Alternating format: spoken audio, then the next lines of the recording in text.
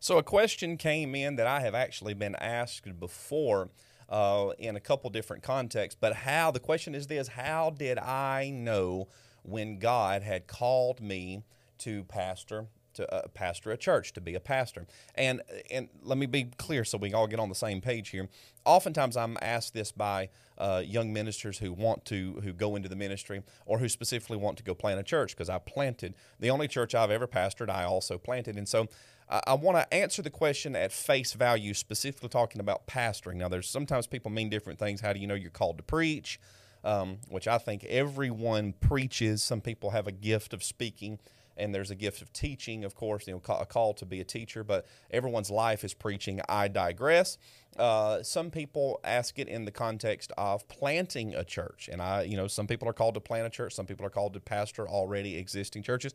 Gonna answer the question at face value: how did I know that God had called me to pastor? And this is going to sound funny, because I actually had the moment of realization that I was called to pastor, or that there was a mantle of pastoring. And please don't split theological hairs over the terminology that I'm using. Someone's always going to want to take me out of context, and that's cool. I get that's part of it. But I was already pastoring when I realized that God's hand was on me to do that. Now, let me qualify that statement before someone really just loses their mind over it. I don't have many pastoral tendencies that came to me naturally. I am a church planter. I really identify more with church planter than I do pastor. I'm all about starting things, laying the foundation for things. I often say to myself, to my staff, that at Flow Church, even though we've seen great things and God has blessed us incredibly, I still feel like we're just laying the foundation for the future generations that will come if the Lord tarries. And but that's how I feel about it. I connect much more to that part of it. Now we can get lost in terminology, but that would be a waste of time for today. So really, I had felt the call to plant Flow Church, and we were actually in that process. And of course, I understand that means that pastoring is a part of that. But God had to develop many pastoral tendencies in me over the course of time. People that have been with me for the entire ministry, and thank God there's several, they've had to endure years where I had to learn how to be an effective pastor.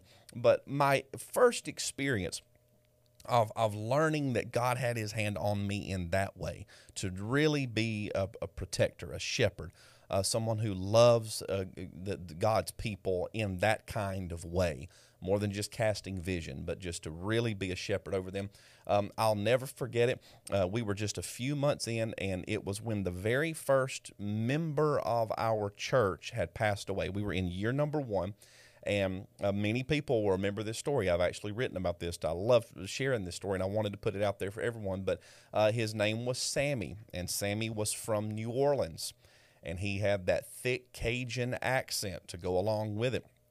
Sammy was an older gentleman, and he ended up dying of cancer. He got diagnosed with cancer. I can't remember if he had cancer when he started coming to Flow Church, or if he didn't already have it, it was shortly thereafter that he started attending. But Sammy his career was working on a ship, a boat. He was a captain of a shrimp boat that would go out and catch shrimp and fish and that kind of thing off the coast of New Orleans. And so that's as Cajun of a thing as there is.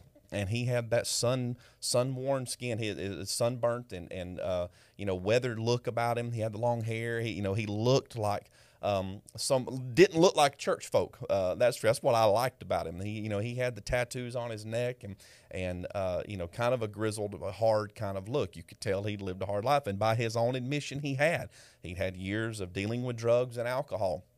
And the reason Sammy had come back to the area of the state that Flow Church is in, Northeast Alabama, is his daughter had overdosed on drugs and left behind a grandson that now Sammy had to leave New Orleans and come to take care of. So he finds himself, and Sammy probably looked older than he actually was. I'm going to guess late 50s, maybe early 60s, somewhere in that neighborhood. But his neighbors had been attending Flow Church, and they told him, "Hey, we're a part of this church that we enjoy. That's a new church that's just gotten started. Why don't you come check it out?" And this was the part of the story that touched my heart, and I believe it will yours. When Sammy first came, I don't think Sammy had much, if any, knowledge of church and anything to do with being a part of the family of God and coming to the house of God. Because when Sammy came on that very first Sunday, we had a bench outside the front door of that first little building that we started in. And Sammy thought that the offering that would be received in a service was people like buying their ticket to be there for the day. And Sammy realized upon pulling in the parking lot, there's that little gravel dirt parking lot that we have. Sammy realized he didn't have any cash on him, and he thought that meant he couldn't come inside. That if he didn't have offering, that's like buying a ticket, and therefore he's not going to be able to come in, or he's going to be charged. Wow, to be there. So, and he has his grandson with him, who's a young kid. And that day, and it was in the summertime, probably around, it was hot. I remember that. I remember it was hot. They sat outside on that bench and just listened to the service, because they didn't think they could come inside. And this was before we had teams that would, the safety team, security team, first impression team, people at the doors. This was before those days. We didn't even have a lot of people in the church, period. I'm going to guess less than 50 people, 30, 40 people tops on this day. And no one noticed. No one noticed till the service was over with that Sammy his grandson was just sitting outside on the bench. And Sammy sat outside. And he heard the gospel, and Sammy gave his heart to Jesus and never even came inside the service on his first Sunday. And I'll never forget the profound impact that had on my preaching and just all of it, to think, well, man, the gospel it will literally go outside the doors if you're just telling it, just giving the good news. And we got to know Sammy and learned his story and realized that he was battling cancer and realized that this is a man that had lived a hard life.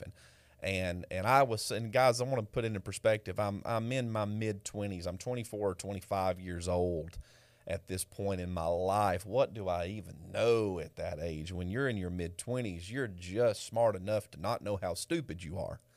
And I just remember being so struck. I had come from very traditional fundamental church where I just saw it one way, and then to see this radical transformation of a man and this conversion that happened all this way.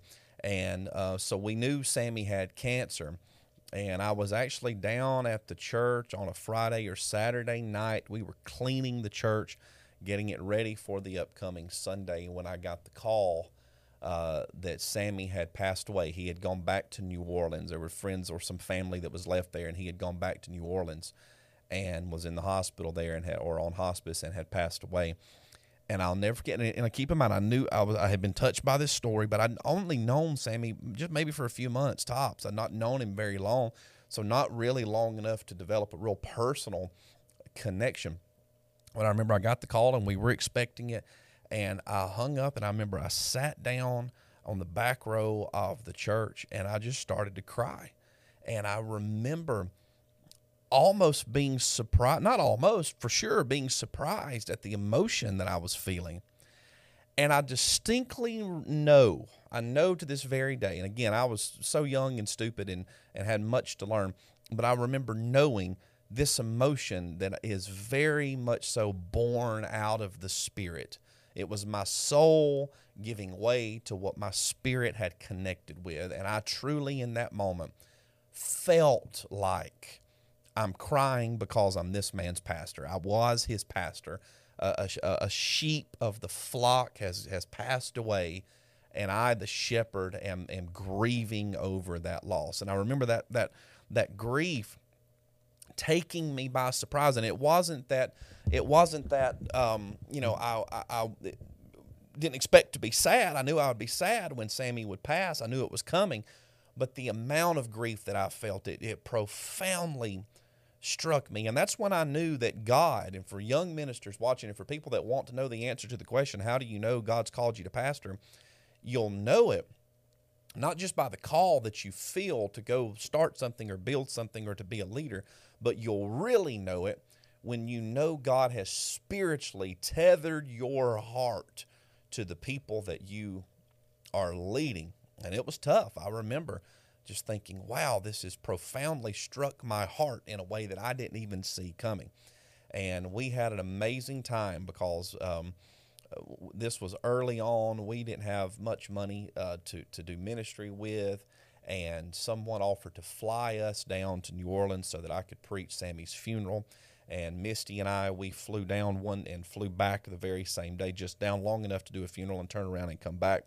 And people got saved at Sammy's funeral. The kind of crowd that I expected to show up at Sammy's funeral were the ones who came out. And I remember there was a few church members who had driven down, and I remember that I shared the gospel. I shared Sammy's story and his funeral. And when we actually drove away, taking a cab, or someone drove us back to the airport, some of our church members were actually still in the parking lot of the funeral home praying with some of Sammy's friends from New Orleans to receive Christ. And I will never forget that story.